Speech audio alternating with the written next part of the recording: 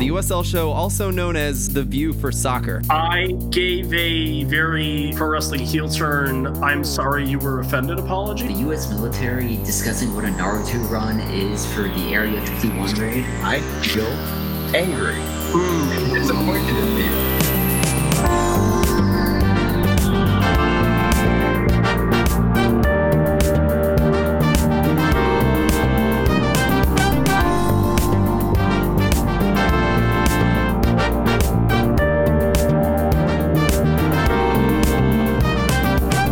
Welcome to the USL show. We are brought to you by the Beautiful Game Network and sponsored by Roughneck Scarves. Special guest Devon Kerr, USL commentator of a lot of other things as well, joining us today. And I'm really excited to talk tactics and everything. Devon, how are you doing today, man? I'm good. It's been a long time coming. I admire you guys from afar, and we obviously have shared passion and interests, and it's great to finally have the opportunity to be on your platform. I'm really a big fan, and I think you guys do great things for this league. Thanks, man. Feelings very mutual. Been hearing nothing but good about you and all the study you do. I know my favorite tweet of yours this year, I'm a St. Louis guy, and so you did that tactical breakdown of what St. Louis does when they lose the ball and stay high and all the things they do with the fullbacks. I really enjoyed that. So I was hoping you'd maybe get some more of those out this year, but it seems like it takes a long time.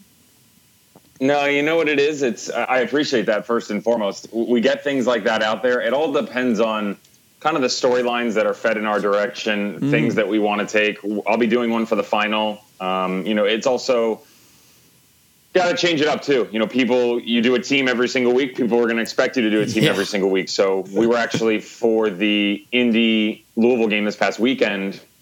Mike Watts and I were on the road feed. So for the road feed, people that aren't familiar, the home feed is always ESPN Plus. That's the national broadcast. Some teams do their own road broadcast. Phoenix does a road broadcast. Louisville does a road broadcast. And so we actually did a breakdown tactically of the battle between Tyler Pasher and Speedy Williams in the middle of the field, what that space was going to look like, because he basically ate them alive in 3 games this year. Obviously, the last one, Louisville came out on top, but Tyler Pasher scored in all 3. So we gave an idea of what was this going to look like. The first time Louisville played in a 3-back. This time they were in a 4. Speedy Williams was only there for one of them. So that's the fun stuff that I really like to dig my head into. Again, sometimes we just don't have the luxury of doing so. Well, let's dig into that. I want to hear a little bit more. Tyler Pasher with that incredible finish in the game before. Tell me a little bit more that maybe all of us didn't get to hear some of that breakdown between him and Speedy. Absolutely. So I think it's really easy for people to look at Indy 11 and go, they play a 3-4-3, they play a 3-5-2. The way that they stack the formation is interesting because it gives them a lot of freedom. So it's always 3 at the back. Tyler Gibson is included into one of those midfielders. He's their Iron Man. He's there every single day. He controls everything in the middle of the field, but he always sits deep. So we'll use their last 11 as the precursor for what I'm talking about, Kenny Walker and Drew Connor. So those 2 are going to play as their attacking midfielders.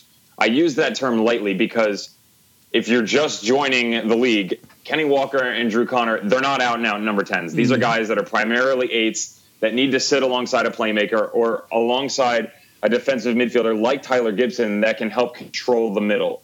Indy has that luxury because they have great wing play. You have Iose on the left, and of course, Dane Kelly and Tyler Pasher up top. What Tyler Pasher does, though, is he actually drops down into a false 9 position and is really given the freedom to roam anywhere he wants. Why? Because Dane Kelly's going to play the focal point up top. What they're looking to do is play balls through the middle and then progress into the final third quite rapidly so that the ball is out in front of Dane Kelly. They were able to shut that down, Lou City. So a lot of the play, if you go back and watch, when they were playing into Dane Kelly, his back was to goal. That's not his strong suit. He's got to be up in the air, attacking that direction, or the ball out in front to run at people. So Tyler Pasher, when he drops down in, they're looking to play off of him. They'll allow him to turn and play quickly, or to feed guys like Matt King on the right or Iose on the left. That's where Speedy Williams comes in, where you're asking a lot out of Niall McCabe and Magnus Rasmussen to push the attack going forward and then to step back and track Tyler Pasher. So it's a one-on-one with Speedy Williams in the middle of the field. But when Pasher pushes outside, that's where the communication has to be perfect. If Speedy goes, which he will, that's where you have to expect someone in the wings like Hopano on the right, or if they shift to the right, Brian Omby on the left to track back in.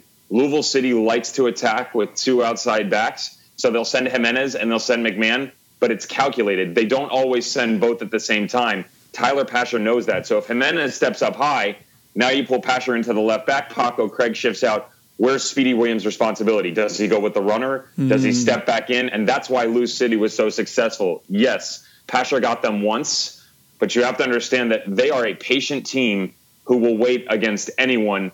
And I'll give them the one goal because just this team is there for a reason. They are successful in so many different ways, and all they needed was time to figure out. And every single game they played this year on the latter portion of the season, take the final 15 matches, they are a second-half team. It's John Hackworth being an individual brilliance with his supporting staff, of course, the Danny Cruz and those guys, and they will find out where you're trying to go ahead of time. And as the game evolves on, their maturation always trumps yours. Yeah, and I want to dig into that a little more. You gave us a great primer on Indy and what they did. But, you know, I agree with you. Louisville has been extremely good in the second half. I thought no team was going to beat Pittsburgh after that first half in the previous round. And Louisville, it just seems to be their what they can do. They're veterans. They figure out a team, and little by little, they get it done, as they did against Pittsburgh, as they did against Indy. Is it the veteran presence? What is the je ne sais quoi of Louisville, if you do have one, if you can figure it out? I love it. Qu'est-ce que tu m'as dit? Let's stay in the French. I'm there. Mon français est terrible. Yeah, so it's a couple things. And I actually started doing this prep for the final. Everything they preach, number one, is culture, and you get that. So let's dig into that a little bit. They have 1, 2, I'm doing the math, bear with me, 3, 4, 5, 6, 7. They have 16 players returning from the championship team of 2018. They have 11 players from 2017, 6 from 2016, and 2 boys from 2015. Now, the 2 from 15 are Niall McCabe and Rasmussen. Rasmussen left for 1 year, but he came back. That right there does not happen in this league. You, if anyone, will know that the ability to return players in general is difficult, yet alone the vast amount of them. You take that, combine it with the fact that a lot of these guys, they do have international experience, whether it was Ranjit Singh before he left, obviously Sean Francis, Speedy Williams, you can tie them in there, and their ability to get reps at the international level, it gives you a different look, and that provides you more versatility, where though Sean Francis isn't necessarily regularly appearing in the 11 anymore, he was a guy who was starting and regularly appearing in the 11 all year long up until Pat McMahon came back and was finally healthy. And he was playing center back. So Sean Francis playing outside back for Louisville, getting turned into a center back for Jamaica. That's the ability that they have with all these players, where deep into the game versus Indy 11, you can take Niall McCabe, and people probably didn't pick this up, but when they went to a 3-back and they made all their subs, they were throwing everything but the kitchen sink. Pat McMahon comes off, Abdou Jam jumps up. That's simple. They turn it into a 3-5-2. Let's push another guy up top, and Abdou Jam then becomes Luke Spencer's running mate. But then they pull Sean Tosh off. You basically pulled off your entire right side of your defense. So you've got Paco Craig and Jimenez. So who becomes your outside back when George Davis comes on? Enter Niall McCabe. That's the component that a lot of teams don't have, where Niall McCabe, he'll play up top in the 3. He'll shift inside, play alongside Speedy Williams like he did to start the game. And then he and George Davis basically became interchanging right backs, where you had a guy who, to be honest, you can give him a little bit of a rest because you're pumping so many balls forward. Now McCabe can sit back and still help dictate where this play is going to go. But George Davis, fresh legs, can attack. He can push inside. And then if McCabe goes, George Davis will sit. All of these guys possess the capability to play multiple positions, and we've seen it. And it's not just this year. So whether it's Jimenez playing on the left in a 3-back system, Luke Spencer up top by himself, or maybe he's had the ability to come off the bench like we've seen when he was injured, and Brian Ownby is the 10. We'll get that out of the way. Brian Ownby is not a number 9 up top. No. That's not what he is. But he is for this team. They find a way to play off of him. His strong suit is the ball out in front of him, and he likes to run at people.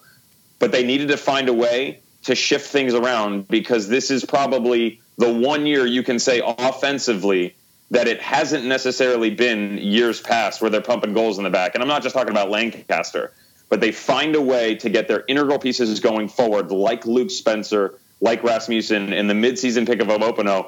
And all of those guys are brothers in arms. That's the biggest key at the end of this, is they will go to war no matter what. And it doesn't matter the circumstances. Needing a goal, 4 minutes of added time in the championship, of the Eastern Conference, guess who steps in? Hope and no, 93-25 or whatever it was. And that's just the belief. And it doesn't matter what it is. As the year goes on, this team gets better.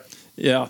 And that's a masterclass, not only in you breaking that down, but that's a masterclass from Hackworth, because if I'm going to be honest with you, you broke down all these things perfectly, because I caught some of those things, but I didn't watch it and see what was happening. I went to the Indy game, and to be honest, they brought on those two subs you were talking about. Tosh came off, and I thought, oh God, they're throwing the kitchen sink at him.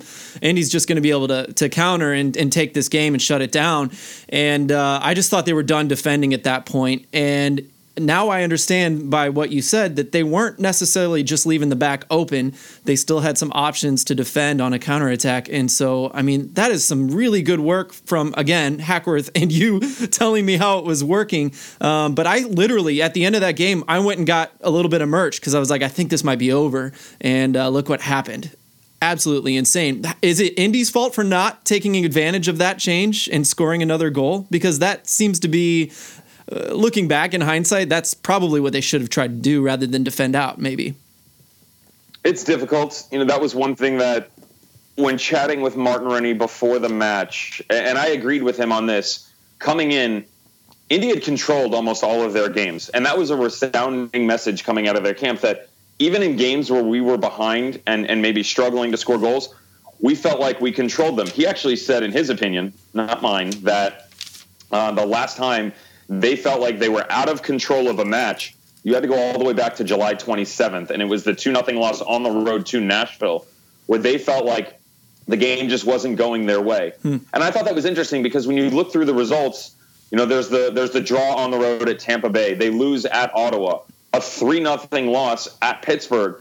But then when I remembered the games, the 3-0 loss at Pittsburgh, Martin Rennie wasn't wrong, because the first two goals were brilliant strikes out of Nico Brent and Conrado Forbes, and it happened in the opening 40 minutes. Most of the play actually was dictated by Indy. So going into that game against Louisville, I was like, all right, well, Indy's going to try and control this. They'll get the goal, and then they'll be out of here. At halftime, Mike Watts said to me, where do you see this going? And I said, I'm nervous for Louisville because the way the game is going, they have let too many opportunities escape them because they controlled the opening 45 minutes.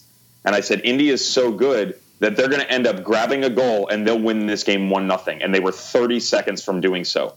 Should they have gone after another one? You could make that argument. I think it's easy to say what could have been and for you and I to play Monday morning quarterback. And we're not wrong in that sense because they did have a couple chances. Some of that's also the defensive integrity of Louisville willing to track back and give themselves the opportunity to go win a 3v2 where this attack from Indy has been lackluster at best. It is the one area that this team, and it's not just my opinion, it's multiple people around the league, including Martin Rennie himself, saying that it's the one area we need to improve on the most. I think coming in, the stat was regular season, they had only scored, they only scored 3 or more goals, like 5 or 6 times, something like that. That may not jump off the page to people, but when you have names like Ilya Illich, Tyler Pasher, Dane Kelly, the all-time leading USL championship scorer, that's got to be a cause for concern, and it was. And that came back to bite them, where maybe they don't get that second goal and ice it. But I think something to remember here is Indy fans can look and say, oh, was it a penalty? Was it not? They got outplayed, bottom line. Whether it's the opening half of 45 minutes, give that to Louisville. I'll give Indy 25, probably 30 minutes in the second half. And then it's all Louisville after that, and it's all Louisville in overtime.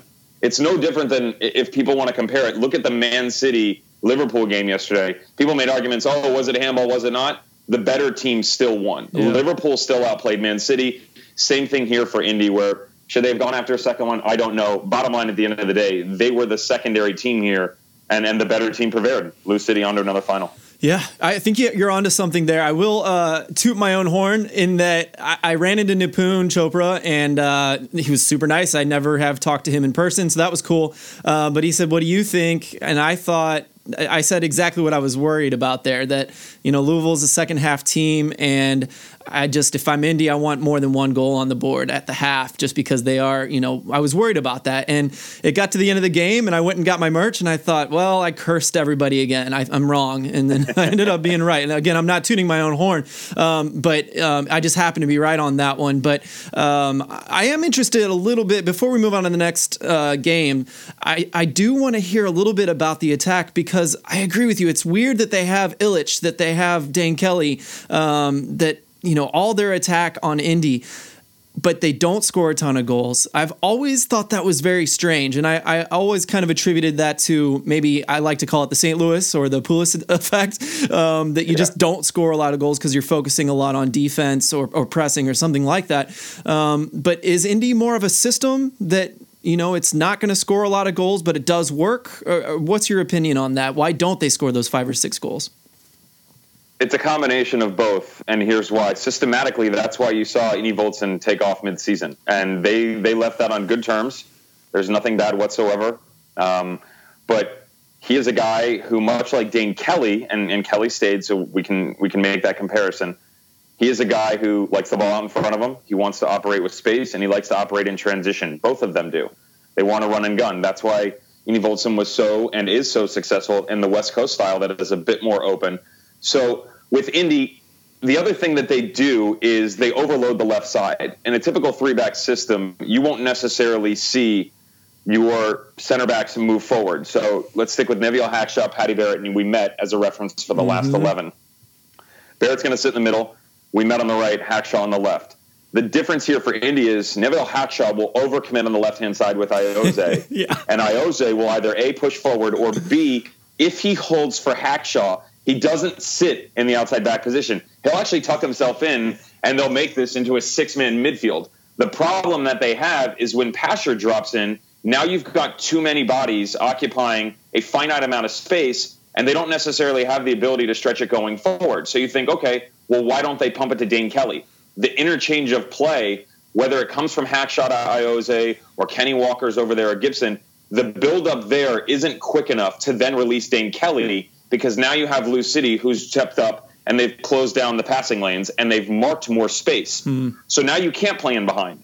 And if you do, it's going to be an isolated ball down into the corner. You don't really want Dane Kelly running away from goal towards the corner flag. That's balls you want to Iose or Macca King. So how do you change it up? Well, it's got to be a quicker transition, which if you look at the successful points that Indy had against Louisville this season, it is, if Tyler Pasher drops back in, it's a quick turn, long ball, and they're out going quickly. Or a ball from Hackshaw, Iose up to Kelly, and they go quickly in transition. A lot of their goals were scored like that, and that's where they were at their best.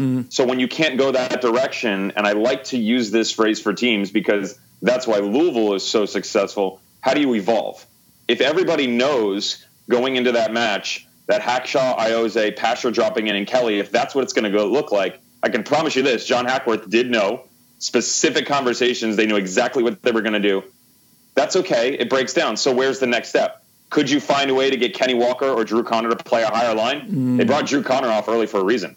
I mean, they brought him out in the 68th minute, and it wasn't that his play was poor. It was the fact that he wasn't able to get on the ball. Kenny Walker, much of the same. So now Louisville have eliminated Walker and Connor in the middle. So there's 2 of your central midfielders gone. Tyler Pasher drops back in. And Iose and Hackshaw are pretty much isolated on the left. So you're looking for one long ball all the way to the right side of the field to Macca King, or a long ball up to Dane Kelly. But they didn't make that transition. And they never got better as the game got on. They didn't make the proper changes. Something to think about as well, even though Indy had successful second half and they're out 1-0, and even though Louisville get that game-tying goal, look at the changes that Hackworth and Danny Cruz, and they are constantly talking to each other, that they made immediately. Hopino scores the goal and they bring him off. Is it insult? Absolutely not. Because remember, we already talked about the fact that they had basically had 2 defenders on. So Lexi Swahi comes on. He goes to right back. That's not a look that they normally have. Lexi Swahi plays as a center back in a 4-back system. He does not play as an outside marking back in the 3, but they were willing to take that chance because of the players they have. They get the second goal. What do immediately? They make another change. Rasmussen scores. He comes off. Del Piccolo comes in. So you bring on fresh legs, a defensive-minded midfielder, but he's paired alongside Speedy Williams, and Del Piccolo can still be the pivot, So can Speedy. So you've given yourself the point where, okay, we've gone up 2-1. We've now stabilized the back line. We put on fresh legs and overloaded the middle of the field. But if we need someone to be a playmaker, we're not going to yell at ourselves because we took Rasmussen off, because we still have Del Piccolo, Speedy, Spencer. They still have the ability to go win a game. Mm-hmm. So some of that branches away from the initial question against Indy 11's offense. But tactically, it was brilliant from Hackworth because they shut the offense down in every way that they knew. And even once they got the go-ahead goal, they were still worried about, okay, what if Indy scores and we have the ability to counteract it? Mm-hmm. I love it. I love that you called out the Hackshaw thing and you gave us a little more depth, because I saw that kind of happening, but I didn't know exactly what was going on.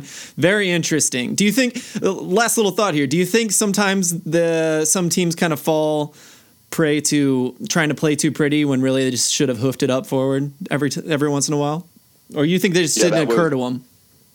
Yeah, go ahead. No. Or do you think it just didn't occur to them to kick it long like that?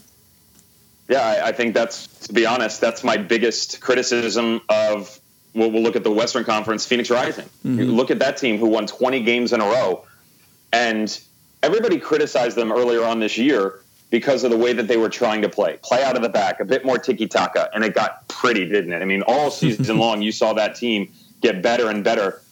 But then towards the end of the year, whether it was tiredness from their streak or they couldn't figure out what other teams were throwing at them or not throwing at them, they didn't change. What Phoenix needed to do was exactly what Indy needed to do here, was open it up a little bit. Phoenix trying to play out of the back too much. Actually, you saw it with El Paso Locomotive in their Western final, but we'll get there in a minute, where Phoenix was starting to play too much. They got too pretty. They wanted to look like Man City, or they wanted to look like Barca. They didn't need to do that. You have Solomon Asante, Adam John, Junior Flemings. I mean, the list goes on and on. Open that game up. Start knocking the long ball. And that's where we'll talk about with the Monarchs how to be successful. But if they would have been more direct, they would have had success, because teams started to sit down on them and wouldn't allow them to play through the lines. That's what happened to Indy, where Lou City, by the way, their press was insane, but the counter press, the second and third look coming up, because even when the one ball got in behind, the opening 30 minutes, that's what you want to go watch if you want to see the defensive shape, because it wasn't Hopino going after Hackshaw, and it wasn't Rasmussen challenging Tyler Gibson. It was Spencer and Hopino and Rasmussen, and the waves just kept coming and an attack on the defensive shape. If you get by that, you play the one ball up and then play off of each other. And again, that one ball to Kelly, could it have been a diagonal that's towards the corner? Yes, but I'm not asking you to do that playing in from midfield into the corner. We're asking you to do that 20, 30 yards from your own goal, so that if he is running away from net, he's still got 40, 50 yards to work with. He can turn one player and he's in. They just never did that. And unfortunately, the only player who really tried to venture out of his comfort zone was Tyler Pasher. But then again, his comfort zone is the entire field. So what does it really matter? Exactly what I was going to say.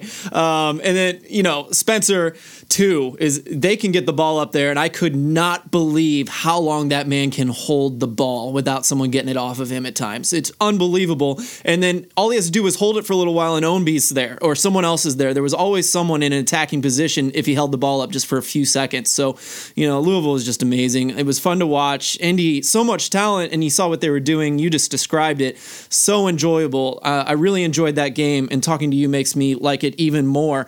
But let's switch over. You were talking about how Phoenix sometimes, or some teams, will just try to play a little too pretty. It's funny because El Paso is kind of known for trying to be that way, but a lot of their goals weren't scored that way, right, in the lead up to this game that we just saw this weekend. Yeah, that was, everybody kind of figured out that Jerome Kiesewetter couldn't be the guy anymore. And it wasn't that he wasn't capable, but they locked him down. Coming into the year, Mark Lowry chatting early on, he said, I'm missing a number 9. I've got a little surprise coming, but I can't tell you right away. I said, okay, found out about it probably a week or 10 days before they announced it. And, he had some ridiculous 11 goals in 12 games or 10 goals in 12 games, something like that. And so then what was the next step? Because, okay, so now you've got your big German and your goal scorer, your prototypical number 9. Who's going to then step up and do that? Could it be Omar Salgado? I actually was pretty impressed with Josue Gomez on the left side and what he was able to bring to that team. But they needed someone else to provide another dimension so that when option number 1 broke down, who was going to step up and be that next guy?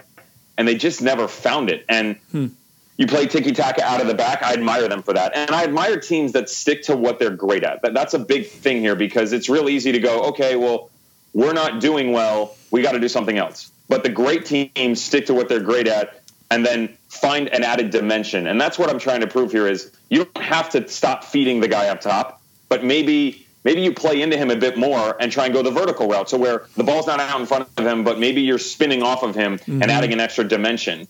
And the Monarchs, what they did to El Paso was very similar to what they did to Phoenix, where they switched their system. They played in a 4-2-3-1. They're now playing a 3-5-2. But specifically, their center backs that they're using right now, Kalen Ryden, Conrad Plua, and Eric Holt, are very fast. They have the ability to change direction, and they work in tandem very well together.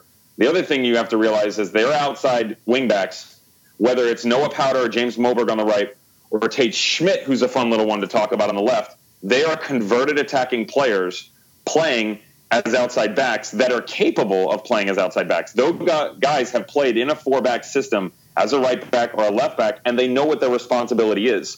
So when their attack would break down, the best way to beat that team is to go quickly in transition and try and stay on the side of the field that you're on or a quick switch the other. What does that mean? If Salgado steps into Tate Schmidt, they have to play in behind him and go quickly and then start to rotate pieces on the backside. So you're asking a lot out of your outside mids, but it's really easy to execute in terms of the philosophy. Because Real Monarchs start to push really high. They push a lot of pieces in, but they don't overcommit either. Their attacks, if you watch them, very rarely are you seeing 15, 20 passes being put together by the Monarchs. What it usually is it's the long ball to Martinez or Michael Chang up top, and they drag 2 or 3 players with them. Jack Blake's coming. Justin Portillo is usually going to sit, but Tate Schmidt will go and support. Luke Mulholland will help out. Whoever it is, they're pulling 2-3 guys, and if it breaks down, then they start to play. But at that point in time, they've pulled 9-10 players into the other team's defending half. So when the other team tries to break them down and go the other way, they've already compacted the space. So where you have to get into this is it's those 2-3 man, it's the quick little touch, and the separation is already being provided by the Monarchs because they're trying to track each other on the offensive side, and you quickly go the other way and counter. Then when it breaks down, that's when it gets into the one-on-one. Eventually someone has to win the individual battle. Yeah, and that's where the Monarchs really shine because their individual players are just so freaking good. You just named all of my favorites, to be honest. But I am curious about the Sebastian Velasquez. That's where I thought you were going. I thought you were saying they found their 9 and they needed to add another piece. I thought you were going straight to Seba. So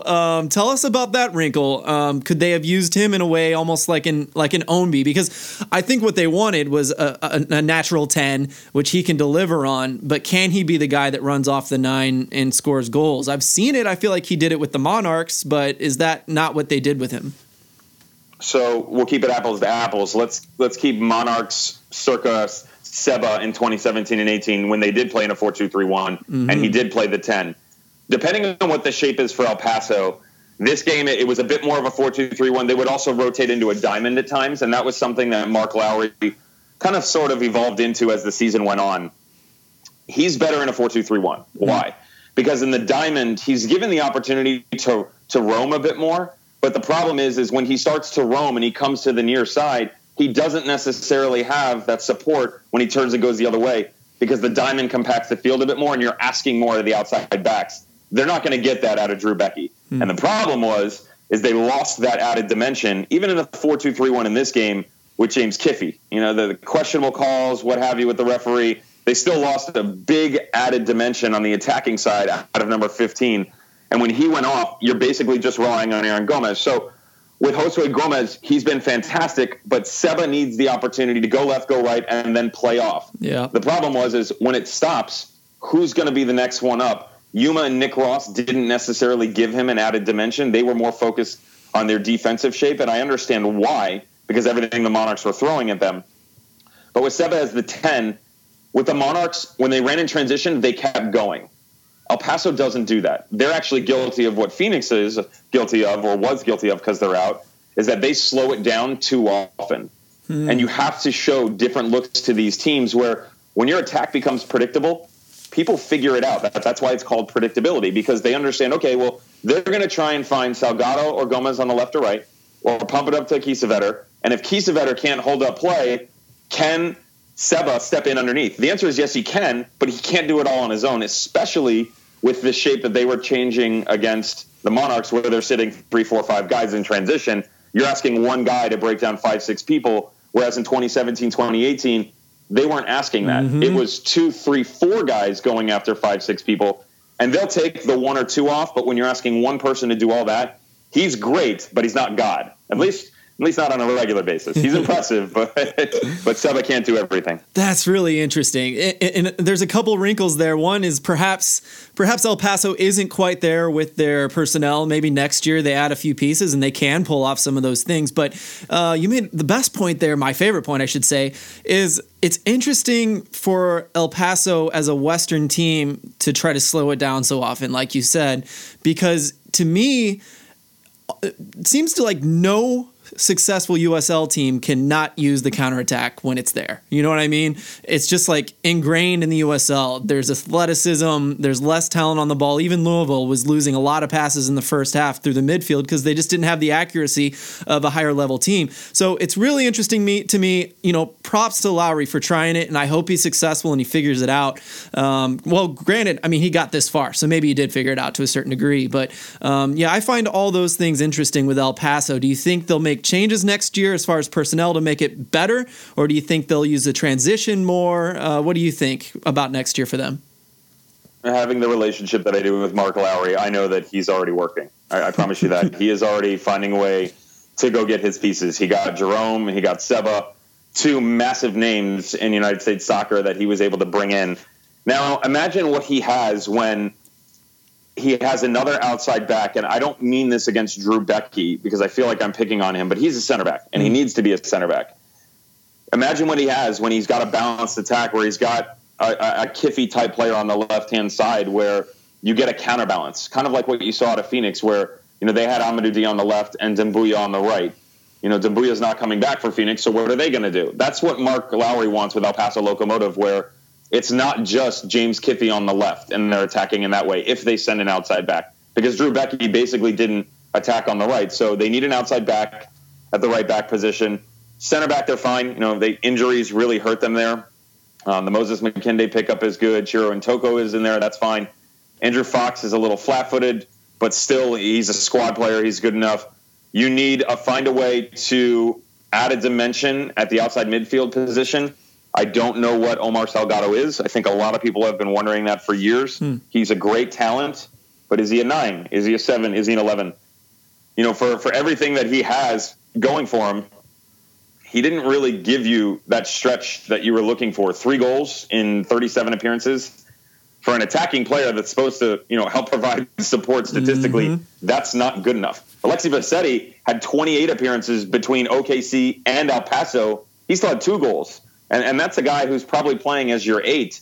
I think Alexi Bassetti morphs into a starter for them if they can get him to be a bit more defensive-minded, playing alongside Seba. I would love to see them in a 4-3-3 and get that one defensive midfielder. And maybe it is Richie Ryan if he plays another year. Can he control a midfield on his own underneath with 2 attacking mids?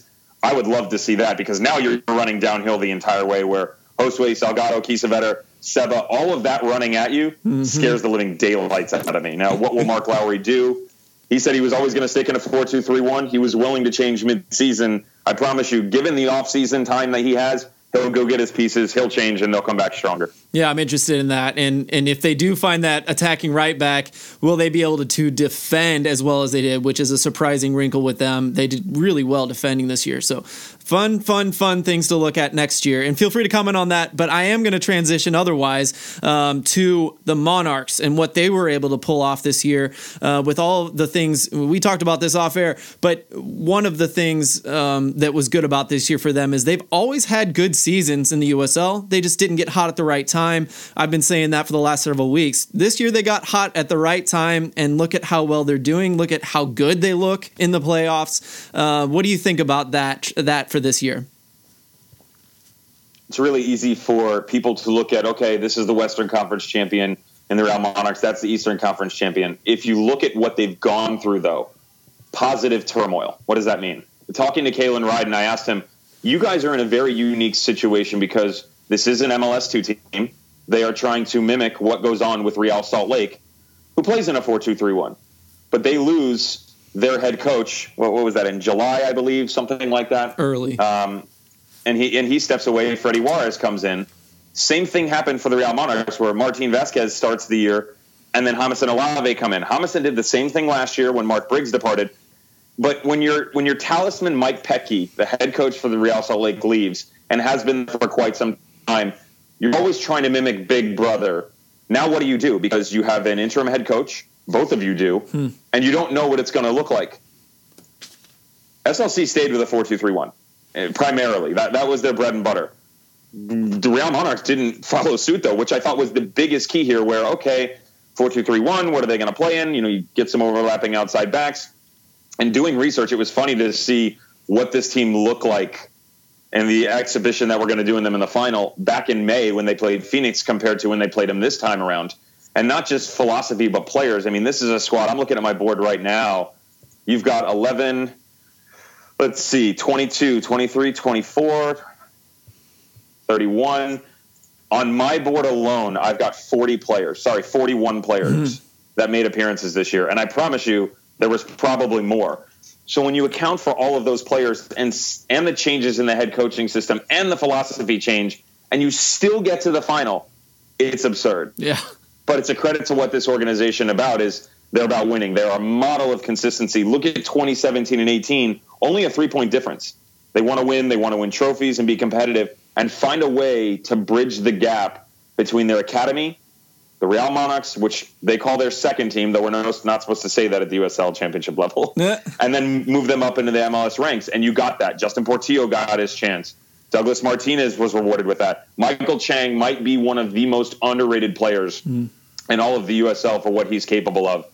I would be shocked if he didn't start getting repetitions for SLC next year, or at least move into the 18 and give him a look. So tactically, what do they do differently?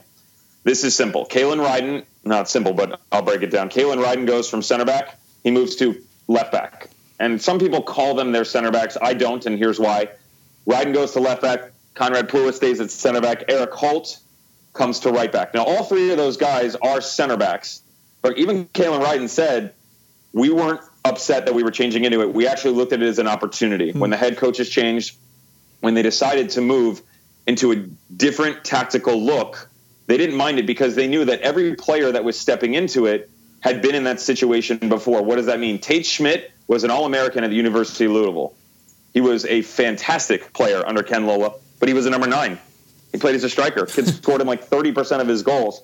But at FC Tucson, he actually was an outside marking back. Rich Shantz of Phoenix Rising coached him. And he said going into the match, I'm really worried about him because he's a great outside marking back who I think will be that in a wing-back position at the next level. So what do you give yourself? You give yourself 3 center backs, but you also give yourself coverage where your wing-backs and Tate Schmidt, an offensive player who's also played marking back, who's fulfilling both roles. Same thing out of Noah Powder. Same thing out of James Moberg. So even if it breaks down and you need help, those guys can fulfill an outside back position and create 4. Specifically, they make it 5. That's why they are so good defensively, because it's a line of 3, then it's a line of 2. The midfield shape is where they're at their best, in my opinion, because Justin Portillo playing alongside Luke Mulholland, those are your 2 6s. Mulholland then steps up. So Portillo will slide in. He'll be the 6, much like what Tyler Gibson does for Indy. The difference here is that Mulholland will make that 40, 50, 60-yard run down the field that you weren't getting out of Drew Connor or Kenny Walker, and he'll do it alongside Jack Blake. And, oh, by the way, now you've got 2 strikers. That's the biggest difference here between the Monarchs and Indy. Is Douglas Martinez and Michael Chang. They've jumped all the way down the field instead of just having Tyler Pasha or Dane Kelly. And that's different because Martinez and Chang, you push one into the corner on the right, Moberg goes with him. Jack Blake will shift over. Luke Mulholland is next to him. Douglas Martinez will fulfill the role in the middle. But then you cannot sleep on the outside back because you've got Tate Schmidt in the wingback position, trailing, making those darting runs. And that's where teams get themselves into trouble because they don't account for that last post runner. Yeah. That's similar to what you see out of Liverpool, by the way, where you get these outside backs playing these long balls. You just saw it yesterday. And Wijnaldum is moving in through the middle. You have trailing runs, but your outside backs are the ones that are always stretching the game for you. And again, if it breaks down, the back 3 have already moved their lineup. So even when El Paso tried to go the other way, they had 5, 6 quote-unquote defenders sitting in front of them because the attacking option broke down, but they transitioned so quickly. Yep. I love that. I don't know how many times I've seen their left wing back in miles of space, just no one there, and able to get those crosses into Martinez and even Chang. I think he got one in that quarterfinal game exactly that way. Boy, love a lot of that. The positive, what was that? What was the phrase you used? The positive changes. Positive turmoil. I liked that. The positive turmoil, yeah. I got to credit Kalen Ryden, by the way. He's the one who fed that to me. Kid's a really nice individual, and that's exactly what came out of his mouth. Nice. I love that. The other thing is I do want to step in here.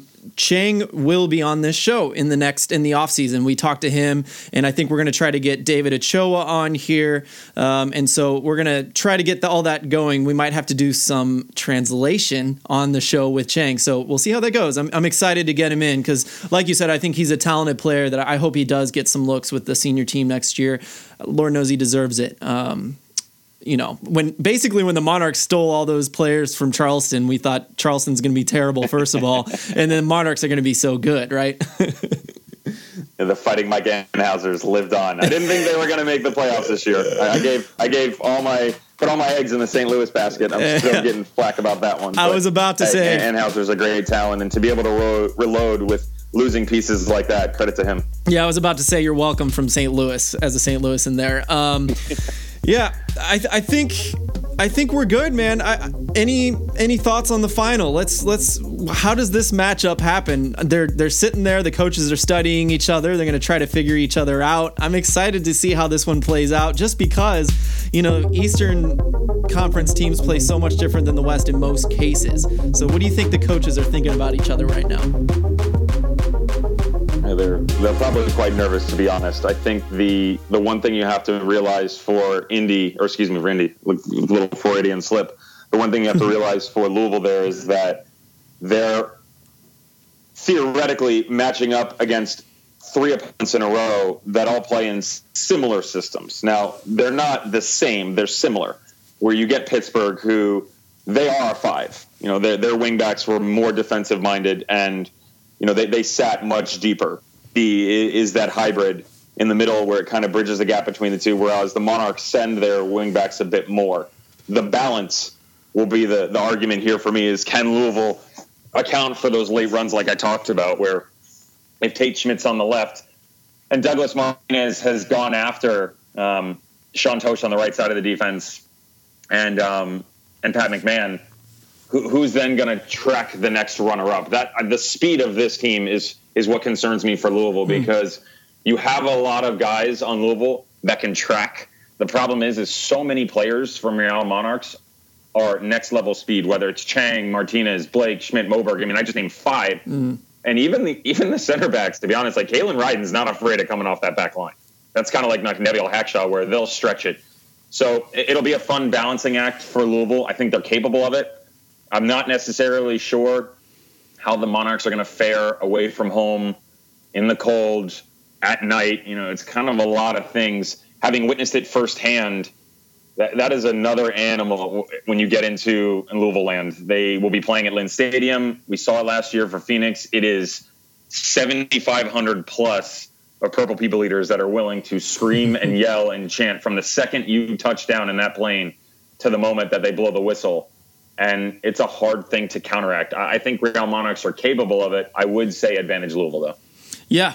And Lynn, the cool thing about it is, it's not a baseball stadium, so the fans are right there in your face compared to, what it's like at the where the Slugger Field is. So, it's going to be a great game. I'm glad they're playing at Lynn. It's going to be a lot of fun. I thought I cursed the final for a bit there. A couple weeks ago, I said, well, Louisville's not going to make it. We're done with Slugger Field, but I got worried because I thought, oh wait, it is possible mathematically for them to host, but it's at Lynn, so thank goodness there. Any last thoughts, Devon? You get to choose. Talk about whatever you want before we go. I would like to send a personal congratulations, or I should say thank you to Louisville, because I'm a big bourbon drinker, and so I get the opportunity to go explore bourbon country again. It probably will be with guys from both teams, though, and knowing them so well and their PR departments. Hopefully, I can hang out with them. No, I think it's really, really cool to look back at the season and think about everything thing that both teams have been through, because you've always gotten some sort of story out of Louisville, and you felt like, wow, was this a year? They're not going to make it. They're not going to get there. So many injuries and international call-ups and everything that affected them, and still they found a way. It's a true testament to the message that is consistently coming out of that organization, which is culture. We talked about the players early on, but for John Hackworth to be able to go in there, have that conversation with them, get hired as the head coach, and come in and just tweak things. You know, when guys went down and they got hurt, they didn't go into the market. And there's nothing wrong with people that do, but they didn't go into the market looking for other players. They truly believe that the guys that are on their roster fulfill a purpose, no matter if they're in the 11, the 18, 23, what have you. And I think they really proved that to everybody, because Del Piccolo going out, George Davis IV, Luke Spencer, of course, Del Piccolo actually twice. They found a way, international breaks with Speedy and Sean Francis, to put other pieces in there and still have success, and got better as the year went on. You have a similar thing coming out of the Monarchs, where storyline-wise, as an announcer, you can't really ask for more, where, you know, they've given you, okay, you lose Seba, one of the better attacking pieces in all of the USL, and he leaves. And then he turns up on the other side of the field in the final. You change your system. You lose your head coach. You lose the head coach from Real Salt Lake. Like, so many things here for both teams should have been, they're done, they're out, they're not making it. But not only did they persevere, right now they are playing lights out. And I cannot wait to see it. I think it's going to be a brilliant matchup. And I love the changes that both managers are willing to make. And now they have 90 minutes to go prove it. Yes, they do, and we get to watch that Sunday night, November 17th at 7:30 p.m. Eastern on ESPN2 and ESPN Deportes. I am so excited, Devon. Who's calling this one? I haven't asked yet. So I will have the privilege with Michael Watts. He and I are actually on league contracts, so we're grateful for that. He will be the play-by-play. I will be his little knight in shining armor next to him, if I can get out of his shadow, because he's a wondrous talent. And we'll call that together. We actually have another announcer, Tyler Terrence, who primarily handles play-by-play. Mm-hmm. He will be our sideline announcer this year. So he'll be hitting the ground running with us when we land on Friday. We'll be nonstop, 100 miles an hour. And, you know, hopefully the three of us can put on a show for everybody at the national stage, and people will enjoy it. Awesome. So Tyler Terrence was on 2 weeks ago, so hopefully you heard that show. But he is partnered with the man you've been listening to. I forgot to mention Three Honest Lads. It's a podcast you have to listen to. You get a lot of this. You get a lot of bickering between you and Tyler. It's a lot of fun.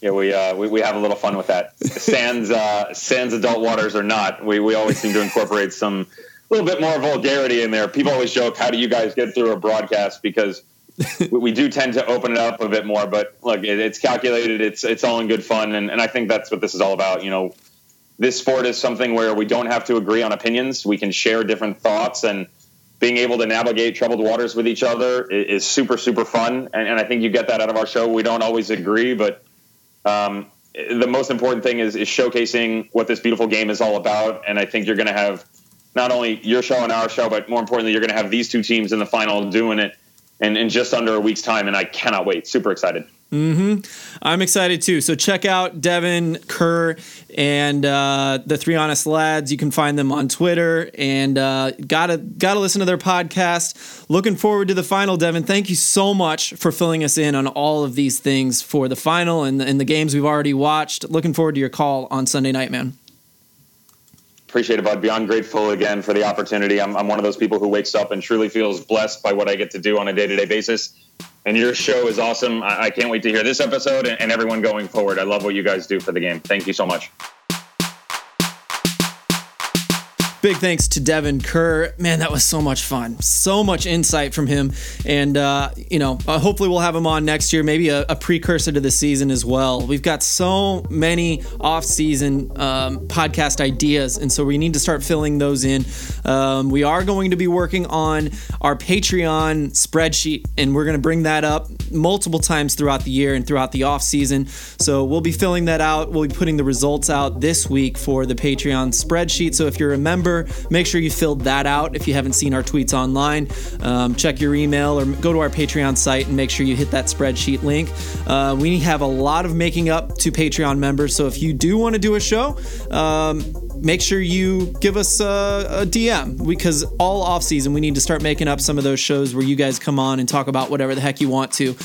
We owe it to you. We've not been paying enough attention to that Patreon, and we appreciate your support, and we need to start getting in on that. And that's going to be my sole job here with the podcast in the off season, in my opinion. So look forward to that. Lots of interviews coming. Pony's setting a lot of these up. It's going to be a lot of fun. So look forward to that. I do want to thank, before we go, thanks to our sponsor, Roughneck Scarves, the official scarf supplier of MLS, USL, and US Soccer. Get custom scarves for your group or team at roughneckscarves.com. Thanks everybody for listening. Talk to you soon.